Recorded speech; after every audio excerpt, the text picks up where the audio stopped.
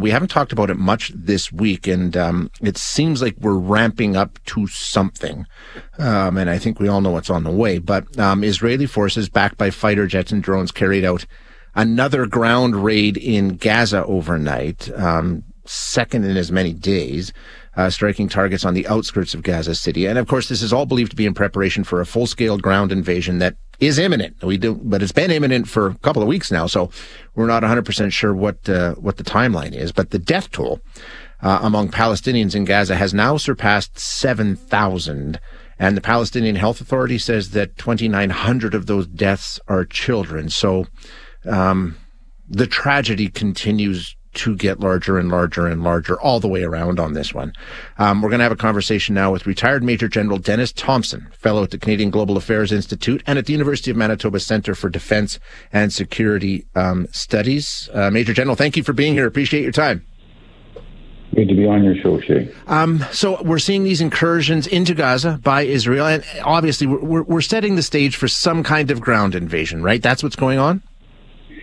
That's correct. I mean, Israel's stated aim is to destroy Hamas, and in order to do that, they need to go inside the Gaza Strip and root them out physically. So what we're witnessing now are what the military calls shaping operations that have been going on for some time now, including the aerial bombardment, etc.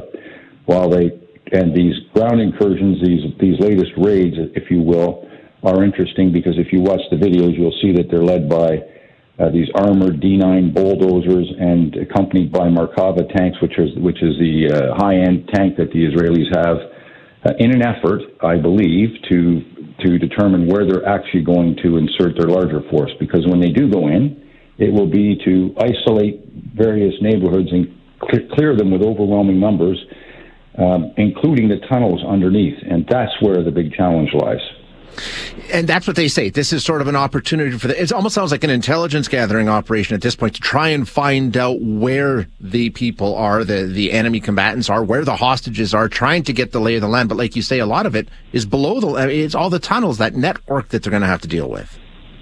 Right. And this is now I'm just going to venture into a bit of speculation. These raids, it's quite possible that the Israelis are leaving behind ground sensors when they depart in order to continue to collect intelligence that they can't get from the air.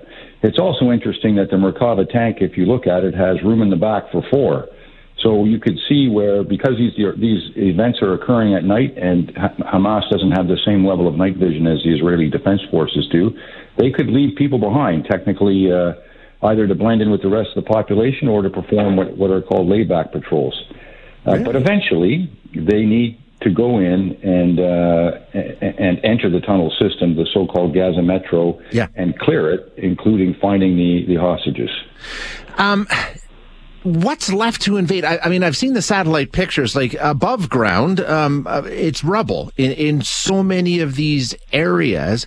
Hamas said yesterday that 50 hostages, Israelis, have been killed by these airstrikes. So, I mean, how much more aerial strikes can there be before there's really nothing left to invade? I mean, how long do you think this will go on before we see ground forces? I'm not sure that would be entirely speculative on my behalf, but what I think is interesting, if you look at those satellite photos, you'll see a lot of those bombed out, the ruins are in straight lines, and they probably trace the path of where the Israelis think the tunnels are, because they are dropping bunker buster bombs, if you will, but JDAMs is a technical term, to get as deep as possible and try and destroy the tunnel system from above. And yes, they're definitely taking risk that some hostages will be killed, and we're not sure if that's the case, because it's difficult to verify the figures on Hamas's side. Are you surprised that after 2 weeks of this now, I mean, October 7th this started, so it's over 2 weeks, we're almost 3 weeks now, of these bombardments, Hamas was still firing rockets into Tel Aviv yesterday. I mean, despite what's been going on, they have not neutralized Hamas, at least not yet. Well, it's an enormous system, an enormous underground system, and it's very deep. I mean, in some cases, it's more than 20 meters deep. And I'm not an expert on these bunker busting bombs, but it's feasible that much of their infrastructure is still surviving, which is why they need to go in and root it out, sort of, get inside the tunnel system and root it out. And they do have units that are specially formed to do that. In fact, they've got probably, the Israelis I'm speaking of here, one of the world's best tunnel combat training centers inside of their borders. So they're able to do this, but I think they're holding off largely because of the hostages, and largely because some people have cited as many as half of the hostages, but at least 75 are foreign citizens. That clearly those governments are putting, including the Americans and the Germans and others, and the British and the French, are putting pressure on Israel not to act, too precipitously if they can negotiate their way out of this. That's what I was wondering. How important is that? We are seeing, I would think, somewhat of a softening when it comes to international support. Ultimately, it comes down to the United States, I think. But we're also seeing more rhetoric out of the United States, like, as you say, to be careful, to be cautious, to try and have some sort of strategy to guard civilians in Palestine. We've now got over 7,000 Palestinians killed in Gaza. How important is it to Israel? Do you think they're cognizant of that? They must be, but how much of an impact does that have on what they're doing to have that support? Here's the issue. They need to put strategy before emotion, and that's not what they're doing. I understand their anger, and I felt similar anger because while I was the task force commander in Kandahar, 25 soldiers died on my watch. And every time a soldier dies, you're sad first, and then you're angry. Yeah. In this circumstance, we're talking about not soldiers who knew the risks and took them. But we're talking about a bunch of innocents, and so the level of anger is difficult for us to understand on this side of the ocean.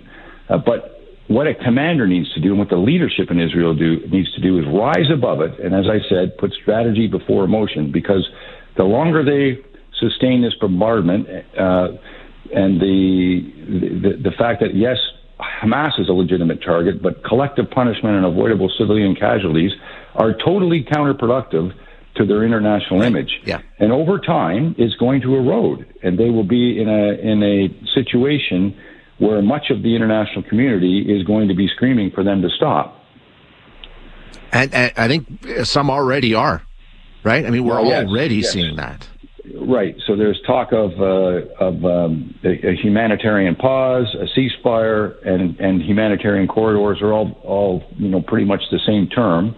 From my perspective, the best thing that Israel could do is to open up a humanitarian corridor, which isn't necessarily a ceasefire, but it's a safe corridor through which more humanitarian assistance can flow. And the place to do that, frankly, is a crossing called Kerem Shalom, which is at the very, very southern tip of the Gaza Strip, about 4 kilometers away from the current crossing that they're using at Rafah. And it's purpose-built commercial entry point into the Gaza Strip, where they can, by the way, transfer fuel safely, because they've been doing it there for years. About 100 trucks a day would move through that or 100 truckloads of material would move through that crossing. So there are ways to do this, and I just think that the Israelis are so angry and want revenge that they're blinded by this, and they're not thinking, they're acting with their hearts. The risk of a broader conflict always remains, and certainly in the north we know what's going on with Lebanon, skirmishes taking place with Hezbollah there every day, but also we've got the U.S. bombing installations in Syria overnight in response to attacks that they sustained by Iranian-backed Syrian militants. I mean, is that risk continuing to escalate day by day as well?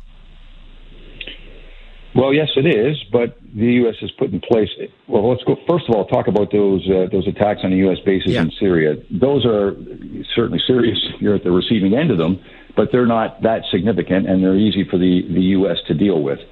The real threat is Hezbollah with their 100,000 fighters and over 150,000 rockets, some of which are precision-guided munitions, not that different from the ones they provided to Russia. They need to be deterred, and that's why there are 2 carrier battle groups in the Eastern Mediterranean now, and it's also why it didn't get a lot of reporting in the news. Why the U.S. on the 22nd of October deployed 2 additional air defense batteries, one which is called a Terminal High Altitude Area Defense Anti-Ballistic Missile Battery, and the other one is a Patriot Missile Battery, which most people have heard about. Those are 2 land-based batteries that have been put in place in the, I'll just use the expression they used, in an undisclosed location in the eastern Mediterranean, but basically somewhere in Israel, to defend them against the potential of this really ramping up. But also the ships that are present have those capabilities to knock down ballistic missiles and to help Israel defend itself. Because if Hezbollah joins, it's going to be 10 times worse than Hamas's strike. They won't get across the border, the ground border, with their ground forces because everybody's on high alert now, but they'll certainly be able to launch a devastating amount of missiles and rockets towards Israel, which, incidentally, is why they have vacated 42 northern Israeli communities. Major General, thank you so much for your insight and your analysis. I really do appreciate it. Thank you.